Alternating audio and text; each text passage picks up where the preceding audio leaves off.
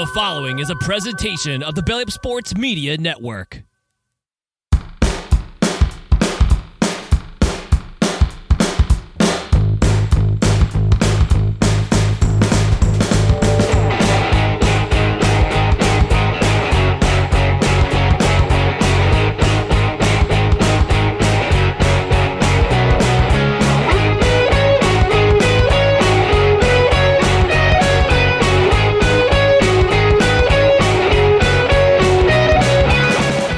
We're rocking and we're rolling, we're grooving on to the break it down.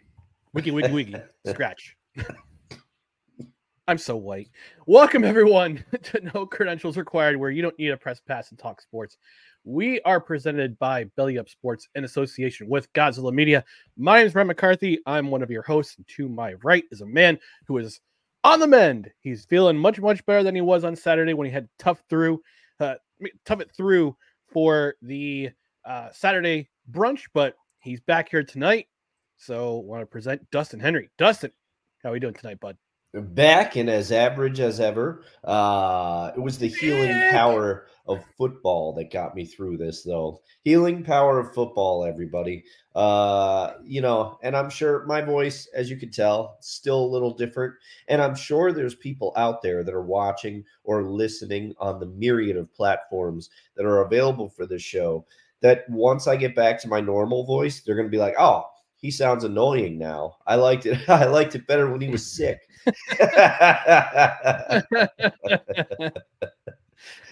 I'm sure nobody's saying that. No one at all. Well, man. I got to work out in tonight. We're talking in the green room before the show, and I talked about how I hadn't worked out almost a week because my heels bother me, but I did 60 minutes of cardio tonight, feeling great, and I'm pumped. I'm pumped for the show because we get to talk football. There you go. Ball? When you mentioned the problems that you were having with your foot, it brought me back to when we went to a Yankee game years ago together. We went to opening day, and the two of us trying to run because we thought we were going to miss the train. Spoiler, we did miss the train. But you and I both had foot pain. It was one of the funniest things. I always think about people watching us. Two, at the time, one person in their possible 40s. I can't remember how many years ago. Me in my late 30s. We are trying to hoof it to the train, but we both had foot problems at the time. We did not make it, and it made me laugh a little bit. Well, we're gonna talk about people who do run. Yes, and rather well in a different sport. Yes, like some like gazelles, some like curvy unicorns. So we'll get to that and more in just a moment. Before we go on, we just want to remind you about our social media channels, which are right down here below on Twitter, Instagram, and the now it's scarcely used again, TikTok. It's at NoCredsREQ, Facebook.com/NoCredsREQ, YouTube.com/at NoCredsREQ. If you're watching on replay the next day on Rumble, thank you for joining us on the Belly Up Sports YouTube channel. Thank you for joining us. We want to remind you to please kindly like, comment, share, and subscribe to all of our social channels below. Actually, Dustin, big news. We're up to 346 subscribers on YouTube. So we need 4 to get to the magic 350. Man. We got to put a chef icon up there once we get there. Come on, help us get there. We need to get the Loch Ness Monster in here once we hit 350. And you know what? On the podcast. Go ahead. You know what? Screw it. I'm putting it out there. We tried to do it last year. We're doing it again this year. We are reinstating the Drive for 5. Can you help us get to 500 before 4th of July? That's right. We're doing it a little different. I'm throwing 4th of July out there. Woo! Let's go. Let's go. On the podcast side, you can subscribe to the podcast on a myriad of podcast platforms, including Apple Podcasts, Spotify, Spreaker, the soon-to-be departed Google Play, wherever you podcast. Rate and review. Please leave us a 5-star rating. That would be awesome. And if you're on a platform where you can, please leave a review. We might even read it on the air. And since this is a live show, on Tuesdays at 8 p.m. Eastern and Saturdays at 10 a.m. Eastern. We want you to engage with the show. We've got a couple of comments already. Dr. Lady Esquire says, Ryan is so white. I would agree. She also says 3 weeks from catchers and pitchers reporting. I know she's a big baseball fan, so thanks for being with us, Dr. Lady. But yes, please engage with the show. We want your comments, whether it be live here or on the replay. We want you to engage with us. And Dustin, I know this sound made you feel better, but this sound can only do so much more fortification for your immune system. You gotta play it.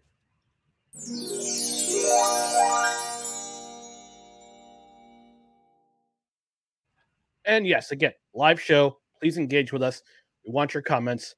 And again, also on the replay, if you're watching on Rumble, if you're watching on Belly Up YouTube channel, leave your comments below. We want to hear your comments. And I got this. You're probably asking yourself, Ryan, what's that nifty headwear you're wearing tonight? This is a special hat. This is made from the guys at Craft Brewed Sports, who, like I said last week, unfortunately, they lost a member of the team. Caesar passed away unexpectedly. They're selling these hats, and the proceeds for these hats go to Caesar's family. They want to help out as much as they can. So I went up getting a hat from their store, and the proceeds from this hat, again, they go to Caesar's family. They want to help the best they can. They love their guy, love their co-host, and support their family. So I'll drop the link on the YouTube channel. That way you can go ahead and even if you didn't know Caesar, get this hat. He loved what's called rope hats, where they have the rope right here on the hat. And I'm wearing it tonight. I told guys at Craft Brewed Sports, I got it in the mail today. I'm going to wear it on the show tonight, and that's what I'm doing. It's going to a good cause. So I'll drop the link in the YouTube channel when I get the chance, and supports a good cause. So we're going to get to it, and we're going to talk about the recap. We're going to recap the NFL divisional round. We're going to start on Saturday afternoon between the Houston Texans and the Baltimore Ravens. And Dustin, I didn't watch much of this game. I won't lie, because I was covering went to the Firewolves game. Unfortunately, they lost their first game of the season on Saturday night. And I watched one drive. Okay. I watched one drive. It was a drive that put the Ravens up 10-3 in the second quarter. But I want to get your impressions about this game, Dustin. What's some of the impressions you had taking away from this particular game? Well, this game, first of all, I thought that in the first half, at least to my eyes, both teams, to my recollection, they came out and they traded field goals to start. Yep. And then the Ravens scored a touchdown. And then after that, the Texans scored a surprising special teams touchdown that I think kind of put the Ravens on guard a little bit. They were a little tight, and I thought they were feeling the pressure. And they went into the locker room at half, tied at 10. And I'm thinking to myself, are the Texans going to pull this out? But make no mistake, the Texans defense held the Texans in the game as long as it could. But whatever John Harbaugh said to the Ravens at their halftime locker room break must have worked, because then the Ravens came out and they started clicking, and you could tell that they relaxed. And we know what Lamar Jackson can do. We know that their running game is opportunistically good at spots. It seemed that they don't have the best running game, but when they needed to use it to sustain drives, they were able to do that. Much to your chagrin, Ryan, Dalvin Cook got some late run. I'm sure he looked pretty good. Considering the layoffs, he got a 19-yard long run. They put him in at fullback for one play, so I thought they were going to go back to the drawing board. When you put him in at fullback, you got to figure he's going to be involved in something later, but that never materialized. But I have to say, this game more than anything proved to me how good the Baltimore Ravens defense is. Because this is the first game that I can recall at all where C.J. Stroud looked like a rookie at all. This is the first time where you looked at him and you're like, okay, he is a human. He is still a rookie. But to me, that just puts in perspective how great his season actually was. And the announcing team for the game actually made a to me funny comment that just illustrates CJ Stroud's mindset. His mother, they showed CJ Stroud's mother in the stands, and she was absolutely living and dying with every play, head in her hands, all these big reactions. And he actually looked up and he found her in the stands and he mouthed to her, "I love you. It's okay." Like he was a cool customer. But this Raven, I do have a question though. yeah. Did he jump into his mom's arms and start crying like Jordan Williams did this past season in the I think it was the Oregon game? No, he did not do that. Thank you. Good. Okay, good. I would have lost respect for him if he did. But no, yeah, go ahead. Continue. He did do that.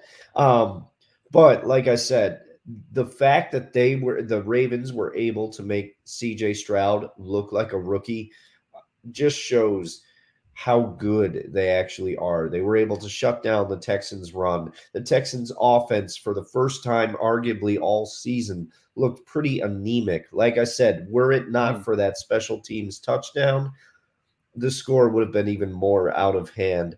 But still, the Texans should be proud of the season that they've had, and I'm looking forward to watching this team for seasons to come. Yeah, absolutely. And look, for anyone who is a Houston Texans fan, you guys you've been through the ringer for the last half decade. And I happen to think it all started in that 2019 playoff game when they faced Kansas City. They had just beaten Buffalo in the wild card in overtime, in that wild finish in overtime. Go to Kansas City. They go up, I think, 24-0 in that game. And Kansas City took over from there. They blew that lead apart. Wound up winning that game, going away, and unfortunately they lost to the Patriots the next week in the AFC Championship. And then all of a sudden, things start happening with Deshaun Watson. The allegations of harassment with these masseuses, these private masseuses, the collusion with the McNair family, the alleged collusion with the McNair family, and Watson saying, "I'm going to hold out this year. I'm going to hold out. I want you to give me a bigger contract. I want you to give me a big contract, and I want to, or I don't want to be here." And again, the whole collusion thing with the allegations coming to light with the McNairs seemingly being a part of it, which is the sadder part. He holds out for the year, eventually gets traded to Cleveland. They sign him to that $240 million guaranteed contract, which I'm still befuddled as to why they gave him that much money guaranteed. And now they go through a rebuild. They go through 3 coaches in 3 consecutive seasons. They have 3 different head coaches. They bring in DeMeco Ryans this season. And you think, you know what? It's going to be another rebuild year. This is going to suck. We got to go through the motions again. We got to embrace the suck of this, as they say in the Navy, with the Navy SEALs. Embrace the suck, because you know it's going to be bad. But this year was a delightful surprise if you were a Houston Texans fan. You got to the playoffs. You won the division. CJ Stroud had a great season. You can't give him enough credit with this team turnaround. But you could also say you give a lot of credit to DeMeco Ryans for this turnaround as well. Yes, because he's the one who is the catalyst for this team. He's the one who comes into a messy situation. They not only draft CJ Stroud, they also draft Will Anderson. DeMeco Ryans puts in this awesome defensive game plan for the Texans every single week. CJ Stroud, 23 touchdowns to 5 interceptions, a 4.6 to 1 rate between interceptions and touchdowns, which is exactly what you want. It exceeded expectations, especially as a rookie. And they won the champion. They won the title. They won the AFC title. They won the wild card game going away against the Browns. And then they hung in there for 3 quarters against this Ravens team And God bless their defense for they're keeping them in the game for that long. I mean, it was only 17-10 at the end of the third quarter. But then the inevitable happened. And I also give them credit because they sacked Lamar Jackson 3 times and they kept him relatively in check throughout the game. But then again, the biggest number to me is that when a team has the ball for over 37.5 minutes, eventually the dam will break and the floodgates will open. The Ravens take over in the fourth quarter. They scored on all 4 of their second half possessions. They had 3 touchdowns and a field goal. Scored on all 4 possessions that they had. And they had 2 touchdown drives that went over 7 minutes. And the Ravens offense just pulverized the Texans defense. Because when you're in defense, you're on the field for that long, they're gassed. You're gonna get gassed, and you're just gonna get pounded into the sand. And that's exactly what happened. But regardless of the result, Texans fan, be proud of your team. Be proud of your team, and be proud of where they've come to. And not only that, you also have the Browns' first-round pick in this draft. I think they draft 23rd. I think they draft 23rd overall. Let me do the research here. Okay. On Tickathon.com, which is my favorite site. They keep track of all the draft orders. They'll be drafting 23rd, as I thought. You were on the money. Encyclopedia Britannica strikes again. Boom. Let me turn my tassel. But yeah, this is, and we said on this program on Saturday, we said that if the Texans can catch the Ravens off guard, especially early, they would have the chance to win. And they kept, to their credit, they kept them in check. They couldn't get anything done offensively because of the way that the Ravens defense is just absolutely outstanding. I thought the Ravens would be kind of rusty. They really weren't. They only allowed that 1 touchdown on special teams, as you said, as you pointed to, Dustin. And the Ravens, they're scary. It's a scary team. Yeah. They've been a scary team all season long, and now they're advancing to the championship. And from what I understand, this is the first time that Baltimore has hosted an AFC championship game since the Colts were there in 1971. Wow. That's the last time a Baltimore team has hosted an AFC championship, a conference championship, and the Ravens are going to do it next Sunday at M&T Bank Stadium. It's going to be a loud house there. It's going to be a loud house down there. Yeah, and I cannot wait for this game, but we will discuss that on Saturday. And we'll find out who they'll be playing in the AFC championship game in just a little while. Yes. But we need to get to the next game of the evening. The nightcap of the divisional round. That was Green Bay Packers and the San Francisco 49ers. I'll lead off with this one. I didn't catch much of this game until I got home from the Firewolves game. But when I got home, I was surprised to see the result in kind of a way. In a way, I was kind of rooting for the Packers because I wanted to see the number 7 seed keep going. I'll see. Everybody loves an underdog story. And anyway, Packers, just like Texans fan, Packers fan, be proud of this team. Be proud of how they played. Be proud of how they got themselves together offensively and defensively to get to this point. But they forced Brock Purdy to look ordinary. He looked ordinary. Looking from the highlights, he looked ordinary the entire game. And watching from, I think, the end of the third quarter on, I'm going, what is going on with Brock Purdy? Now, I don't know if it was the weather or it was the fact that he was missing Deebo Samuel. I guess he got hurt. I believe he got hurt in the first quarter. And I believe he's questionable for Sunday's game. But other guys filled in. Juwan Jennings, he filled in pretty nicely. Had some nice catches down the stretch. They relied on Christian McCaffrey. You run the ball. You run the ball when you have to. And then, but you could say that this is the first time we've seen the 49ers have some real adversity this season, especially this late in the game where they're down, down 4 points. And they had that stat that Kyle Shanahan teams who are behind by more than Yes. 3 points entering the fourth quarter of lifetime. They're 0-30. Yep. But then you saw Anders Carlson missed that field goal, would have put Green Bay up by 7 with 6 minutes and change. And then Purdy leads this team on a 12-play drive. They just eat the clock, short passes, runs by Christian McCaffrey. Purdy escapes a sack, gets a couple of yards, more short passes, big throws when he need them. And then eventually was capped off by that 6-yard touchdown run by Christian McCaffrey with just over a minute left. And the Niners defense, they played uncharacteristically suspect football. Gave up some big plays, especially on the scoring side. Gave them some big chunk plays to the Packers. Gave up some big runs at that 53-yard run by Aaron Jones. And that was deep in Packers territory, too. Their punter had pinned the Packers inside their own 10. And then Aaron Jones rips off a huge run, which to that point would have set up the gate like a field goal that would have put them up 7. Unfortunately, Carlson misses. 49ers respond.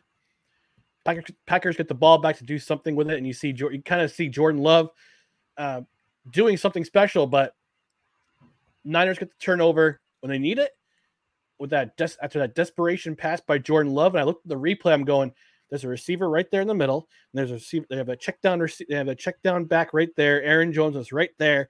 They have their timeouts, and unfortunately, just got desperate, threw it cross body. Kinlaw picks off the pass, wastes time off the clock, and then it's fait accompli. Niners move on to the championship. Yeah, and that to me sums up just how good the Niners are. And there must have been something about this game. No shade to your team, Dave, if you're watching. But I was very sick on Saturday, and I ended up dozing off during this game. So I did not see a lot of this game as well. But the Packers had to play very well and catch the Niners sleeping, and they did that. They did that to some degree. Not the way that they pounced on the Cowboys, but they definitely surprised the San Francisco 49ers. But the Niners were able to win the game because of the talent that they have. Brock Purdy, I've seen a lot of his play, and this is no slight against Brock Purdy. I've seen a lot of his play being that he shares the NFC West with my beloved Seahawks. And he does, as good as he has been, the reason that there are people that are not ready to fully anoint him as a star quarterback is because he has these games where he disappears. And then you remember that he is younger still, and he's still developing. But this 49ers team has the feel to me to go back to the other team that we just talked about, the Ravens. The 49ers team has this feel of the 2000 Ravens team to me a little bit. A lot of stars on offense, great defense, and a quarterback that is not going to lose the game for you. And that is not a shot at Brock Purdy. It's just how I see it. And that blueprint did well for that team. And I think it could potentially do very well for this team. Now, the Packers, they got a lot to hang their hat on this season. They did a great job, but Jordan Love had to play a mistake-free game, and unfortunately, he did the one thing you cannot do with that ill-advised crossbody throw, especially against the defense the caliber of the 49ers. Even when they're playing a down game, you can't give them opportunities like that. But Jordan Love had to be perfect for the Packers to win.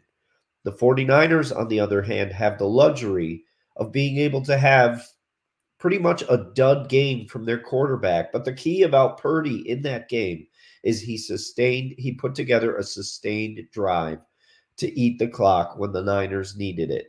So on they advance. Congratulations to the 49ers. Congratulations to the Packers on a great season.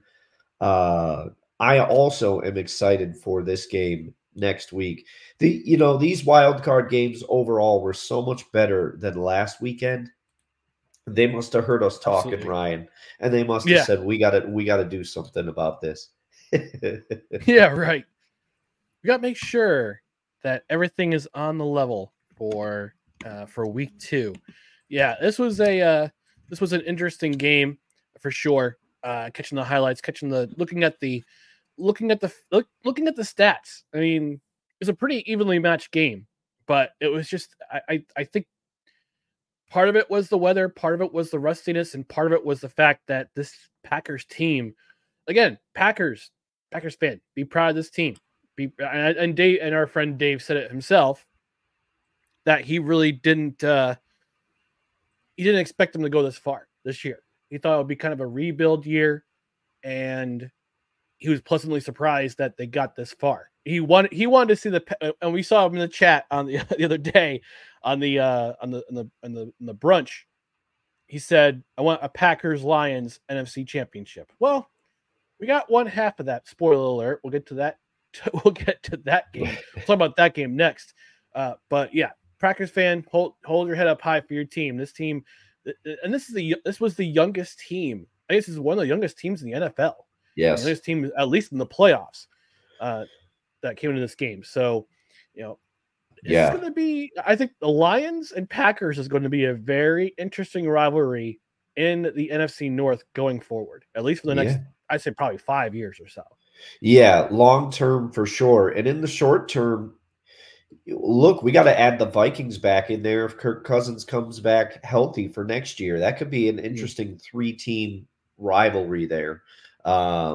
Because let's not forget, the Vikings started, what was it, like 1-5, and then they came back and won their next games to bring it to 500 before he goes down there. So it's going to be an interesting division next year.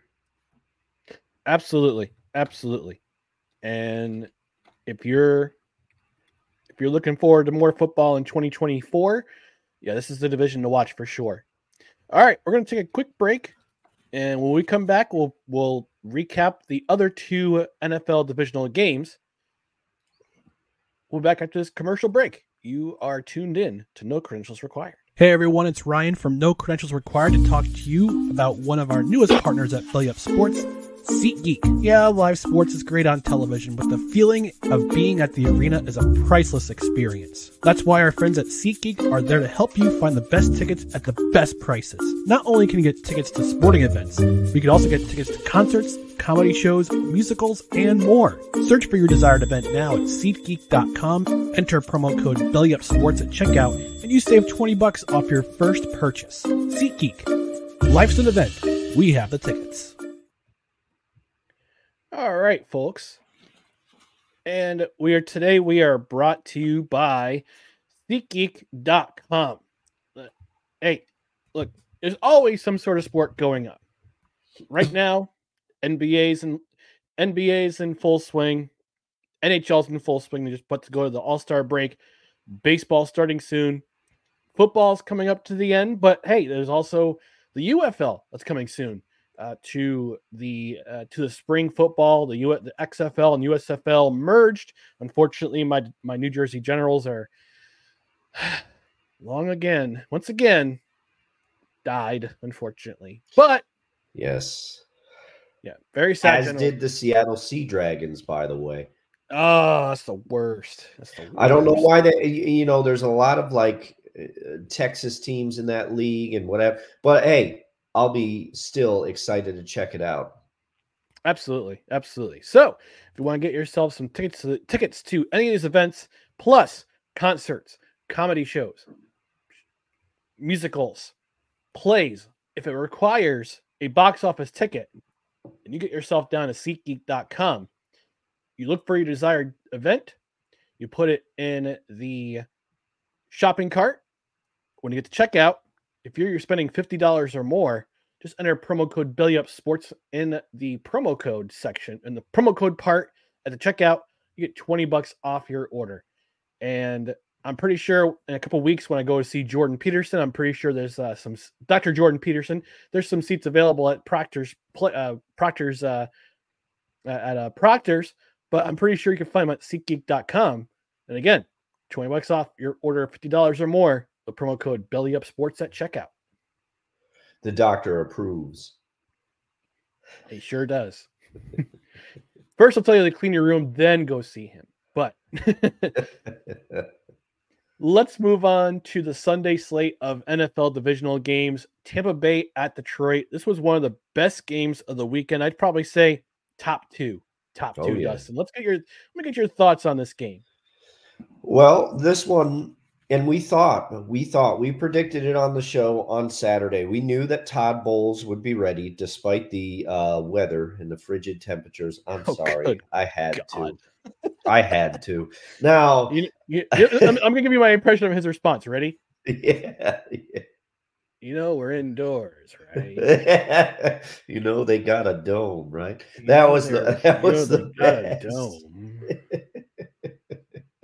Complete with awkward smile, too. Yeah. It was dead on. Todd Bowles, are you hosting the show?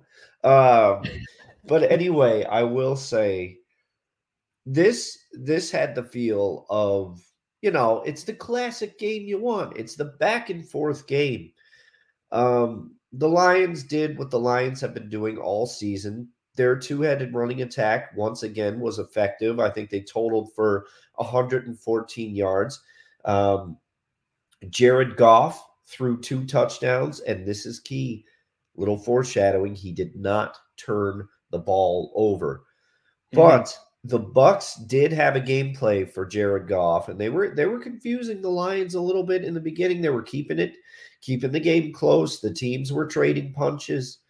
I thought the Bucks played a little conservative to my mind early in the game. They were not throwing deep shots to their receivers, which to me is the strong point of the Tampa Bay Bucks. And then when they finally decided to take deep shots down the field, it worked. Mike Evans got to do what he does. There were deep shots to Chris Godwin. Rachaad White, once again, I feel like we ring his bell every week. He did enough and was effective enough. But what is key to me in this game is that Baker, he played another great game. He was in it to win it. He's had a great season, but he threw 2 interceptions at the worst possible times. One on the final drive of the game, and the other one very early in the game, which allowed Detroit to take early momentum in the beginning of the game. Because the momentum shifts in this one, you could feel it. There were times where Tampa Bay silenced the crowd in Detroit, but the Lions, Dan Campbell had said at the half, I think coming out of the half, he said, we got to make a couple stops. We got to make some plays and we'll get the momentum right back. And the Lions did. This was a great game to watch. Yeah. Who knew that Sunday's games were going to be the best games? We did. We did. This was a punch for punch game, and I enjoyed every single minute of it. And I got to point to this clown show tweet from Barstool Sports. They put up a tweet earlier that day. I think it was early, right as the game was starting. And the tweet reads, watching Baker versus Goff before Mahomes versus Allen. And they played a short clip of Aaron Eckhart as a Harvey Dent in the Black Knight, where he says, it's always darkest before the dawn. As if to say, Mahomes versus Allen is the dawn. No, this is football. This is real football. This is smash mouth, punch you in the face. I'll punch you right back. Football, the way it's meant to be. And I love this game. Absolutely love this game. Because, let's give full credit to the Buccaneers. And again, another fan base that should hold their heads high for their fan base, the Buccaneers. We didn't know who they're going to be this season. But, and I give crap to Todd Bowles on the show. I've always said that he's a better coordinator than he is a head coach. I think he's starting to feel himself a little bit as a head coach. And he's proven it this season, especially down the stretch. And he put a pretty good defensive game plan, frustrating the Detroit Lions receivers. Baker Mayfield, man, Baker Mayfield, he's balling out. I called him bulletin board Baker on Saturday morning, Yeah. and he was showing it. He matching touchdown for touchdown, and he kept this offense in the game. I believe he had over 300 yards passing in this game. Again, he had last week against the Eagles. Yes, he did. Yeah. And he kept the Buccaneers in this game. He did what he had to keep them in this game. However, it's just really too bad that the offense had that 3-and-out before Detroit had scored that touchdown to take the lead in the fourth quarter. Lions defense did what they had to do, force a 3-and-out. Offense goes down and score a touchdown. And it's just too bad that they took the lead permanently because Baker, he answered right back with a TD of their own. But I was a little confused by the decision to go for 2. I figured they'd just go for the extra point, get the ball back, try to tie the score. But I think they wanted to take that 2-point conversion so they could get that game-winning touchdown and win the game outright. So I was a little confused by that opportunity, that chance to try and tie the score. And the defense did what they had to do. Got the offense the ball back, and then Baker throws that interception. And it was that's all she wrote. So I'm curious to see what happens in the offseason for the Buccaneers, because you have two big decisions you're going to make. First off, do you run it back with Baker? Secondly, how much are you going to pay Mike Evans? Because Mike Evans, after this season, he's an unrestricted free agent. He can go he's going to get himself paid. He's going to reset the market for wide receivers in this league. So the Buccaneers had those 2 questions to answer. And according to Tankathon.com, they are picking 26th in the draft. So it's a little far down. Can they pick up somebody can they pick up a replacement wide receiver? Do they trade up in the draft? Do they take a wide receiver, or do they take a quarterback? So I don't know. If it were up to me, if I'm the general manager, I run it back with Baker. Yes. And try to see what I can do to accommodate Mike Evans as much as I possibly can, because he's in his 30s. He has a Super Bowl ring. He's been in the playoffs a few times in his career. He knows how to win. Baker is starting to show that I'm still an NFL quarterback. I'm not going to Canada. I'm not going to the Arena League. I'm staying right here in the NFL. And and I think he fits with that. His personality fits with that Buccaneers team. Yes. I think Baker has found a home. He's certainly done enough to where I would sign him to a deal. He's done enough to where he's going to command some more money as well. So that's what's going to be tough. They signed him with the expectation of him being a bridge quarterback, and he has been a lot more than that. Mike Evans, I just looked up his age, real-time research. He is 30 on the nose. I thought that he was a touch older than that because it seems like he's been around forever. But I don't know. I think if I were the GM of the Bucs, I would try to sign him to a 2 to 3 year deal, but I think he's going to command more than that. So that's where I think it could get a little sticky for the Bucs. But to me, he is their number 1 option, even though they have Chris Godwin, who seems to be all the way back from his injury now. It took him a little bit, but he has reemerged. But Mike Evans is he's such a valuable target in the red zone, and he is their number 1 option still to me. When you need a clutch catch, you're throwing the ball to Mike Evans. So that's going to be an interesting offseason for sure. Yeah, for sure. Before we get to the next game, we got to take a quick visit to the comment section. We got lots of comments coming in. Wonka the saying cool hat, cool cause. Absolutely. Yeah. Our friend Sick Dicky, friend of the show, joining us all the way from Norway, saying it's 2:10 a.m. in Scandinavia, and I'm too early for Wednesday brunch. Yeah, just a skosh early for Sunday brunch. He also adds the Ravens turned into the Angry Birds in the second half. They sure did. CJ Stroud showed his inexperience in this game. The entire Texans team showed their youth and overall inexperience. They'll be building off of this. Absolutely. And D'Amico Ryan said it after the game, the post-game press conference. He said, this loss is going to stick with me for a while. So he's preparing to build off of this. Definitely preparing to build off of this loss. Yeah. And to quote one-time New York Jet coach Herm Edwards, and this is a quote that I use at bowling all the time whenever I get that first spare or strike, we can build on this. And that's what the Texans will be doing. He also says, don't forget about the questionable trades the Texans made as well. Yeah, they made some questionable trades prior to this whole thing. Prior to this year, they made some interesting trades. Wonko says, finally a dangerous playoff team from the state of Texas. Oh, Wonko coming off fired, the top Cowboys rope. Fan. Oh yeah, Wonko's coming up the top rope for that one. Sick also says he also got some strong weapons for Deshaun Watson. I presume he meant CJ Stroud, but I could be wrong. But talking about I suspect he's talking about the Cleveland Browns. If he's referring to the Texans, he might have meant CJ Stroud because Tank Dell's coming back next year. They got a pretty decent run game to build off of. So I think they add one more.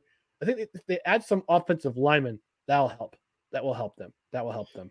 He said they got rid of some strong weapons for Deshaun Watson, so he might be talking about more of what the Browns gave up to get Deshaun Watson. Yeah. That's true. That's true. Dr. Lee says, no Sapna? Sports ball! Wonka says, no Purdy hate for me. He's young, looked rusty, and his ceiling is higher than I ever guessed. Plus, the pack is for real. Yeah. He also adds, SeatGeek, hook me up with some of those hard-to-get Seattle Mist tickets. I had to look up who the Seattle Mist was, and apparently the Seattle Mist were a team in the Legends Football League that was founded as part of the Lingerie Bowls expansion into a full-fledged league in 2009. So they were part of the LFL, it was called the Legends Football League, but let's just face it, it's the Lingerie Football League. Yeah. I did not know who the Seattle Mist were either. That's why I had to look it up. I presume he meant the Seattle Storm from the WNBA, but Oh yeah. I had to look it up. See, real-time research pays off. There should still be another basketball franchise in Seattle. For what it's worth, I will die on that hill. I still find it funny that David Stern promised the Seattle Supersonics would be back in Seattle. He's dead, and Gary Bettman brought the NHL back to he brought Seattle back to the NHL before the NBA came back. And I still find that hysterical. There we go. Sapna Sports Ball. A couple more comments before we move on to the last game. Sick asks, does he have a cold? Yes, he does. I very much do. Dr. Lady says the games were scheduled in the right order. Each one was more exciting than the one before. Absolutely. Amen to that. I agree with you, Dr. Lady, and I love your name. It's the best. The comma Esquire puts it, it's that chef's kiss right on top of it. and Sick wanted to clarify, says, no, I meant prior to the Watson trade to Cleveland, the Texans had made some questionable trades that left him without some key weapons. Okay. Gotcha. Thank you. We were both wrong. Yeah, we were both very, very wrong. All right. The final game of the divisional round, Kansas City at Buffalo, arguably the game of the week, although I would have to say Tampa Bay and Detroit was the game of the week myself. I'll lead off with this one. Bills fan wanted every bit of this game. They wanted the Chiefs in their backyard, but unfortunately for the Bills and for Bills fan, it's just more heartbreak for them. Entertaining first half. Love the energy that Jason Kelce brought. Jason Kelce is now my spirit animal. I want to be like him when I grow up. Now, there's a couple of things the Bills did that left me really, really confused. A couple of them were in special teams. The first one, why did they abandon the game? Why did they abandon the run game in the fourth quarter? It just seemed like they reverted back to when Ken Dorsey was the offensive coordinator, And Josh Allen was either they were using design runs for Josh Allen, or he was scrambling for his life, getting out of the pocket, trying to get a first down or trying to get positive yardage. Because he led the guess what he did in this game? He led the Bills in rushing. he was basically their running game once again. They were relying on him to both do the run and pass. And I've said over the last month or so, the Chiefs defense brought them this far, and they're continuing to do so. They continue to do that in this game. They made the big plays when they needed to, but here are the two big plays that cost the Bills dearly. The first one, and they're both on special teams. The first one was that fake punt early in the fourth quarter in negative territory. And I think Tony Romo was explaining, or Jim Nantz was explaining, that the Chiefs only had 10 players on the field when they were trying to punt, and they figured, all right, let's call an audible. Let's get a fake. Let's try to run it. DeMar Hamlin starts to run, gets only 2 yards. They needed 5. Now, it led to what would have been basically a game-sealing touchdown, but the Chiefs fumbled the ball out of bounds. A nice heads-up play by the Bills defense, and it causes the turnover. The ball goes out of the end zone. It's touchback. Bills get the ball back. Kind of play back and forth, and Bills get the ball back, and they drive the field. They have a really long drive. I believe it was a 12-play drive, trying to win the game. Couldn't get a first down. Again, Chiefs defense, to their credit, Steve Spagnuolo drawing up all those defensive plays, trying to limit Josh Allen. And then it comes to the field goal by Tyler Bass that gave me Scott Norwood vibes. If anybody remembers Super Bowl 25, Scott Norwood, wide right, that brought me back. On the unfortunate side, it brought me back. And I got to say, the Bills fans who are on social media, shame on you. Shame on you for forcing. Tyler Bass had to go off of social media after that game because of so many threats, so much vitriol coming his way. It forced him off social media. And that kind of brought me back to 2004. I'm a big CFL fan, a big Canadian Football League fan.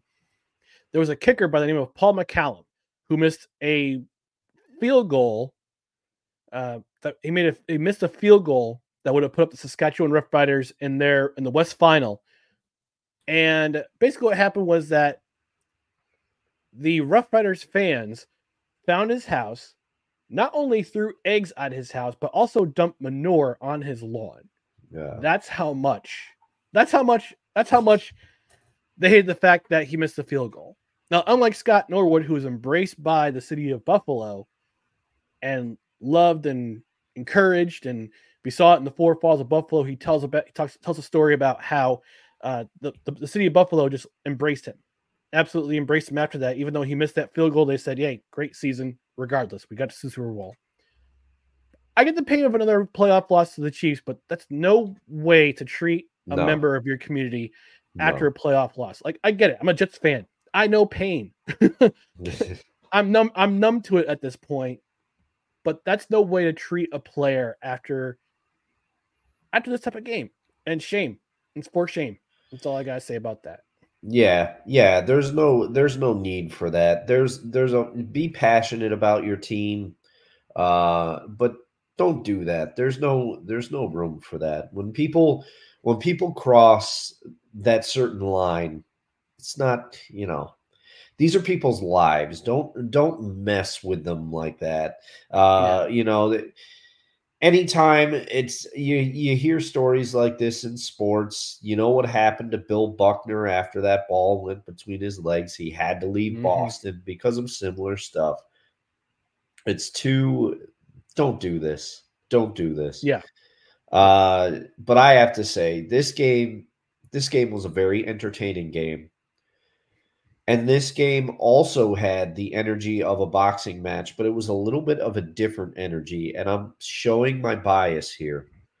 I wanted to see the Buffalo Bills advance. I was rooting for Buffalo in this game. Okay.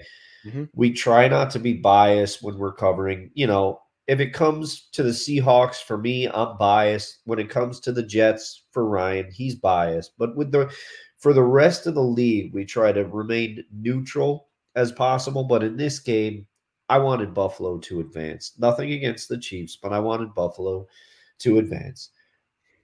But the whole time, even when the Buffalo Bills would do a long drive and sustain, like an 8-minute drive and they'd score, the Chiefs would take the ball and score in 3 minutes. And I just felt like the Bills were on a tightrope that was getting ever thinner. I just felt like the Chiefs, for whatever reason, we brought it up last weekend about the problems that the Chiefs offense had. And on the strength of their defense with Steve Spagnuolo, the offense did stumble a little bit, the Chiefs offense, but then they found themselves again. It was a couple key things. Isaiah Pacheco was able to run well again, angry and well. Clyde Edwards-Helaire, there was even a Clyde Edwards-Helaire sighting, so the running game got going. He had a great run. But also, Travis Kelce scores 2 touchdowns in this game. Patrick Mahomes finds his number 1 target again. Also, the Kansas City receivers, with the exception of that Mecole Hardman fumble in the end zone, they did not have the drops that plagued them the last few games. Sky Moore made some key catches. Marquez Valdez-Scantling made a couple key catches that kind of atones for that Monday night drop against the Eagles.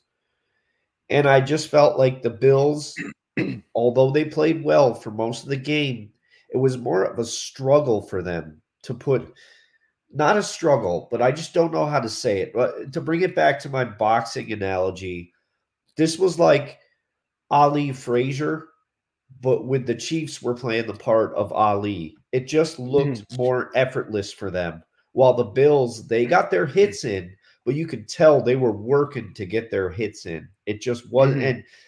And as you alluded to, I think they put too much, whether it was Josh Allen's own decision or they reverted back a little bit. They put too much on Josh Allen this game. They wanted him to do too much, and they kind of got away from what their game plan had been and their method for success leading into this game. And even I said, when they kicked that, when poor Bass missed that field goal, I said in my house to no one, did it have to be wide right again? That's, it's just gut-wrenching. Yeah, when Bass kicked that field goal, and I at first I couldn't tell if the wind had taken it, because there was a pretty strong wind in that stadium in that game. And I texted my brothers, we text about during football games, and I said, did the wind take that, or was that just a shank? And my brother Jim just says it was a shank. And yeah, I looked at the replay, there wasn't really a whole lot of wind.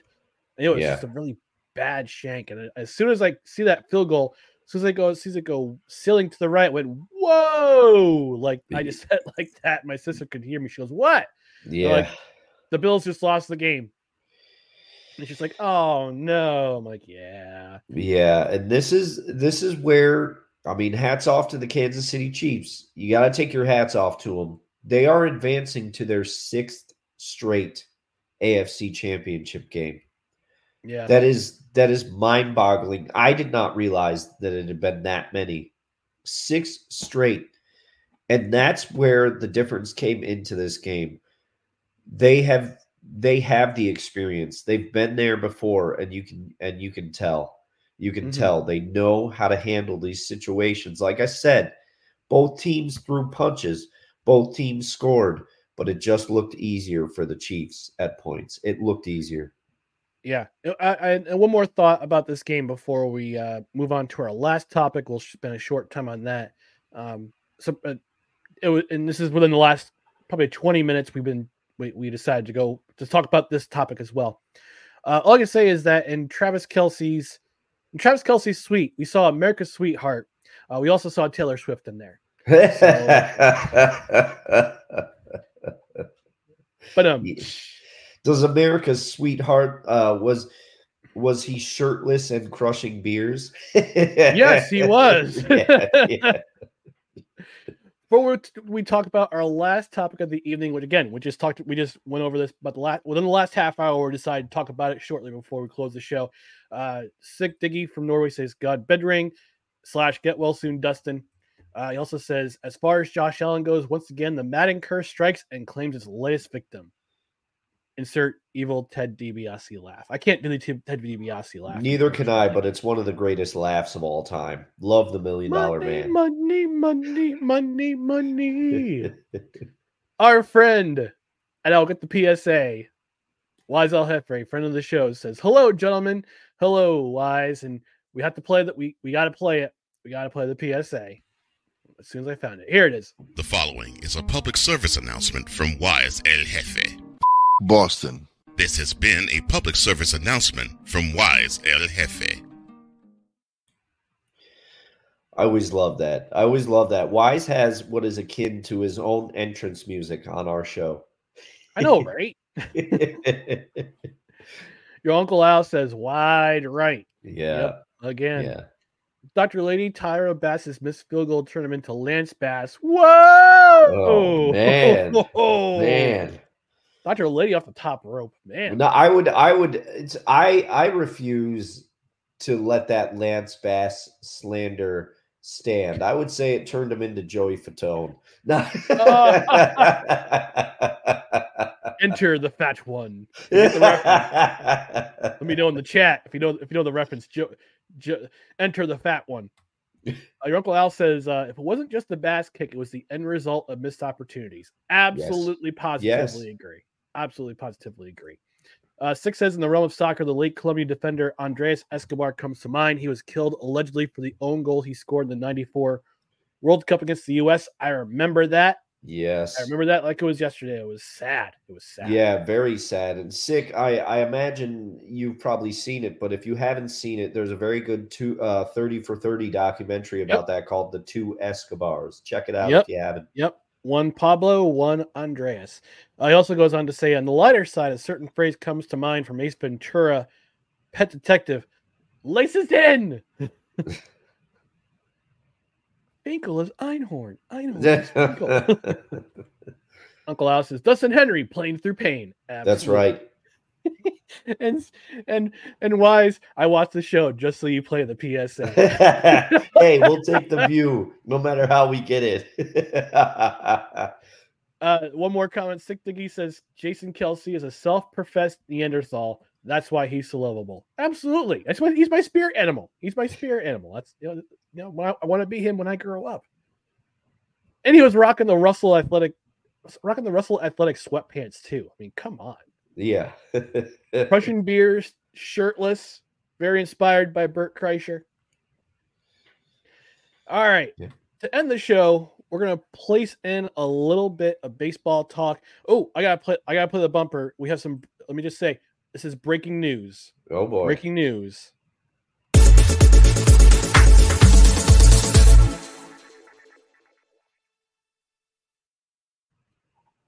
I want to do this. It reminds me of Sprockets from Saturday Night Live when I played that music. Who's going to the Baseball Hall of Fame in Cooperstown this August? So right before the show began, the Baseball Hall of Fame announced their inductees for 2024, and they are as follows. Third baseman, Adrian Beltre. Twins catcher Joe Mauer. Yes. Rockies first baseman Todd Helton. That's my man. They will also join Contemporary Baseball Committee electee Jim Leyland, on July 21st in Cooperstown, New York. So congratulations to all four of those men. Congratulations, you'll be going to the Hall of Fame. Dr. Lady says, I could see Beltre, but didn't see Mauer or Helton. This was Helton's sixth time being on the ballot. I believe this was Joe Mauer's first time on the ballot. And if you know anything about Joe Mauer, those iconic sideburns. But Besides that, he was one of the best hitting catchers of our generation. Yes. Got moved to first base later in his career. But look, when I played fantasy baseball, I tried my damnedest to try to get Joe Mauer on my squad every single year. That's how good of a hitter he was. Oh, yeah. And especially at the catcher position. Mike Piazza is considered one of the greatest offensive catchers of all time because, you typically do not get numbers like he put up at the catcher position. But Mauer was one of those guys that put up numbers like that, like a Buster Posey. Or, Mauer, I remember there was so much talk about him when he was coming up in the Twins organization. They were always talking about how they had Mauer and Morneau, the modern version of the M&M boys, for those of you who still remember Mantle and Maris of our beloved New York Yankees. But Mauer, I agree with you, Ryan. He was always somebody you targeted, especially in fantasy baseball, and he was somebody that I loved to watch hit. And he was also a great catcher at a position where you take a beating. And he moved to first base to prolong his career, which a lot of catchers have done. But I think he gets in. He gets the nod, especially at the position he played and the numbers he put up. Yeah, and Adrian Beltre also had a very respectable, very good career, very good career, very great third baseman. Played with a number of teams, power hitting third baseman too. Great numbers. I mean, you could argue his numbers great, but I think more of his impact was on the defensive side, on the defensive side of the ball of it. He's a very good defensive third baseman. As well. So he had a glove, and the hot corner is tough to play. Yeah, absolutely. Todd Helton, I like this pick. I'm happy that he got in. It was his sixth time being on the ballot. I believe if he didn't get on this ballot, he would have been ineligible from here on out unless he was voted in by the contemporary baseball era committee. But well deserved. 17 years with the Colorado Rockies, crushing all those home runs, and you could let's put this argument to bed. Can we stop with the inflated numbers argument because he played at Coors Place? Yeah. Can we stop with that? I hate that argument. Oh, he's playing in mile high air. The air is thinner, so the launch trajectory is bigger. I don't care. You either hit home runs out of the park or you don't. But in addition to be a great power hitter, he also hit for numbers. Yes. Also hit for numbers. He was a consistent 300 hitter. He hit for average as well as power. He was a consistent 300 hitter pretty much his entire career. And again, like Beltre, a very good defensive first base in his own right. I would say he was underrated defensively, and everybody always took shots. And I don't know why, but you know how, Ryan, you always find those players that you root for when they're not on your teams? Todd Helton was one of those guys for me. I always rooted for Todd Helton. I always liked Todd Helton. Whenever anybody said, oh, his numbers are inflated because he plays at Coors, well, not everybody that goes to Coors, to your point, hits the cover off the ball there. There are hitters that have gone to the Rockies that you think, oh, this guy's going to mash at Coors Field, and they do nothing. The other thing is the baseball season's so long, and I'm not going to sit here and do the math, but Todd Helton also played half of the games in his career away from Coors Field, and he still hit the ball. And his defense, as you pointed out, is much better than people realize. He was an all-around player. He had defensive skills. He hit for average, and he hit for power. He's not one of these guys that just sold out for power all the time. Yeah, and I believe, if I'm not mistaken, Todd Helton played football. He did. With Peyton Manning. I believe he was Yes, he did. Peyton Manning was actually Todd Helton's backup at the University of Tennessee for a very brief time. Yeah, that is correct. And then Jim Leland, who was elected as the Contemporary Baseball Committee electee, legendary manager with the Pirates, the Marlins, and I believe the Tigers. The Tigers, yes. The Tigers. Couldn't take the Pirates to the World Series, but went up winning a World Series with the Marlins in 1997. took the Tigers to the World Series in 2006. So legendary manager into the Hall of Fame. Congratulations to him as well. I don't really have a whole lot of memories about Jim Leyland, other than the fact that he was just there, like Dusty Baker. He was just there and like Sparky Anderson, like all those managers. He just seemed to be a mainstay in the managerial realm.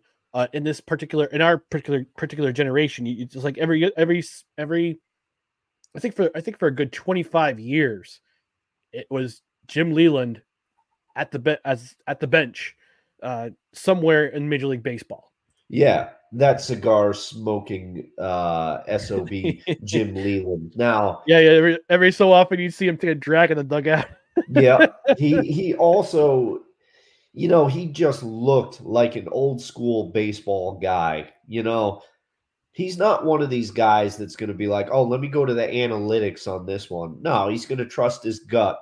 And a lot of times he made the right decisions. His career speaks for itself. But I, like you, I don't have a lot of Jim Leyland memories. I just remember him always being there and being a decent, a very good manager from what I understand. Yep. But he just had that old school feel. And I also was a little intimidated by Jim Leyland. I don't think I would want to run afoul of him. He just felt like he could, he could do some damage. So, much respect to Jim Leyland. I think it's well deserved that he gets in there as well. Yeah, and the fact that he's the type of old school manager, had the duster, the mustache, and taking drags in the dugout from a dart in the underground dart in the dugout. Congratulations, Jim Leyland. Well deserved. And he helped the Team USA win the 2017 World Baseball Classic. He was manager of that team. It was a very good team too. Wound up absolutely beating the snot out of the Dominican Republic in the championship game. So, great for him. Great career. I didn't realize this. He's 79 years young. Oh, wow. I think he'll be 80 years old when he gets on the day of the induction. So, all right, I'll take perfect. one more trip to the comment section. Wonko says, baseball, that's the one with the sticks, but not the ice dancing, right? Yes. It's not Blades of Glory. You won't see you got Blades. It's not Blades of Glory. Dr. Lady says it was Mauer's first time on the ballot. Yep, it was. Sick to get with a commercial. Breaking news is brought to you by Jersey Devil Hot Sauce. The hot sauce all the way out of hell. Proudly endorsed by Mayor of Knoxville County, Tennessee. And that mayor happens to be former wrestler Kane. Yes, Glenn Jacobs. Glenn Jacobs. Yes, thank you. I was trying to remember his name. No real-time research needed for that one. That was right here in the dome. Right. Dr. Lady says Mike Piazza is the greatest hitting catcher of all time. I would argue power hitter. Not so much for average, but power. Yeah, you could say Mauer is the best average hitting. Johnny Bench in there, even though by all accounts Johnny Bench kind of a POS, but he's great.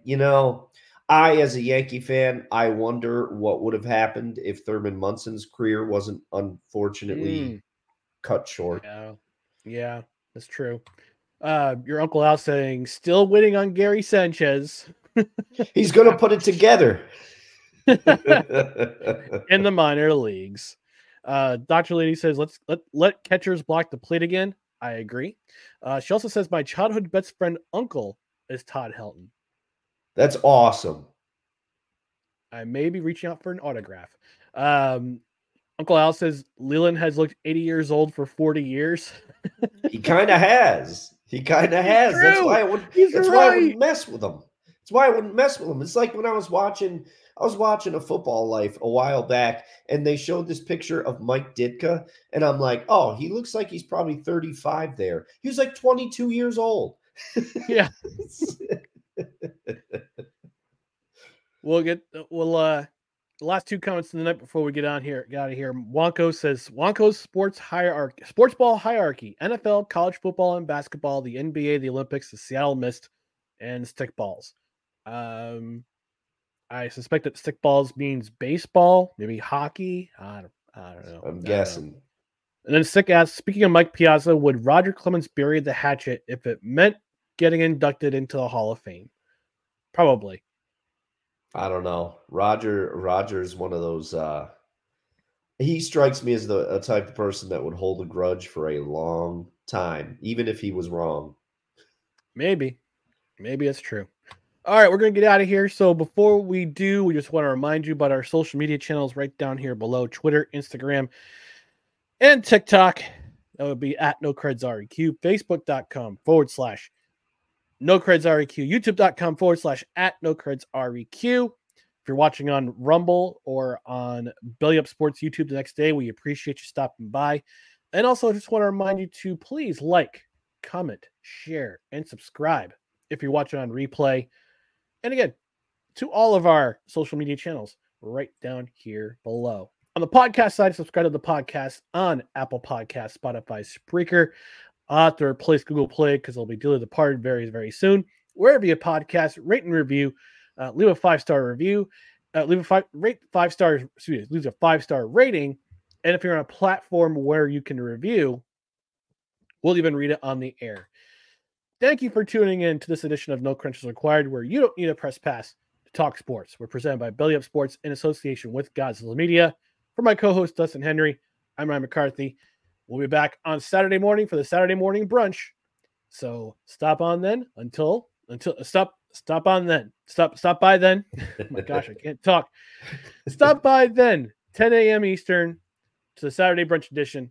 Until then, we'll talk to you soon. See you Saturday. Good night, everybody.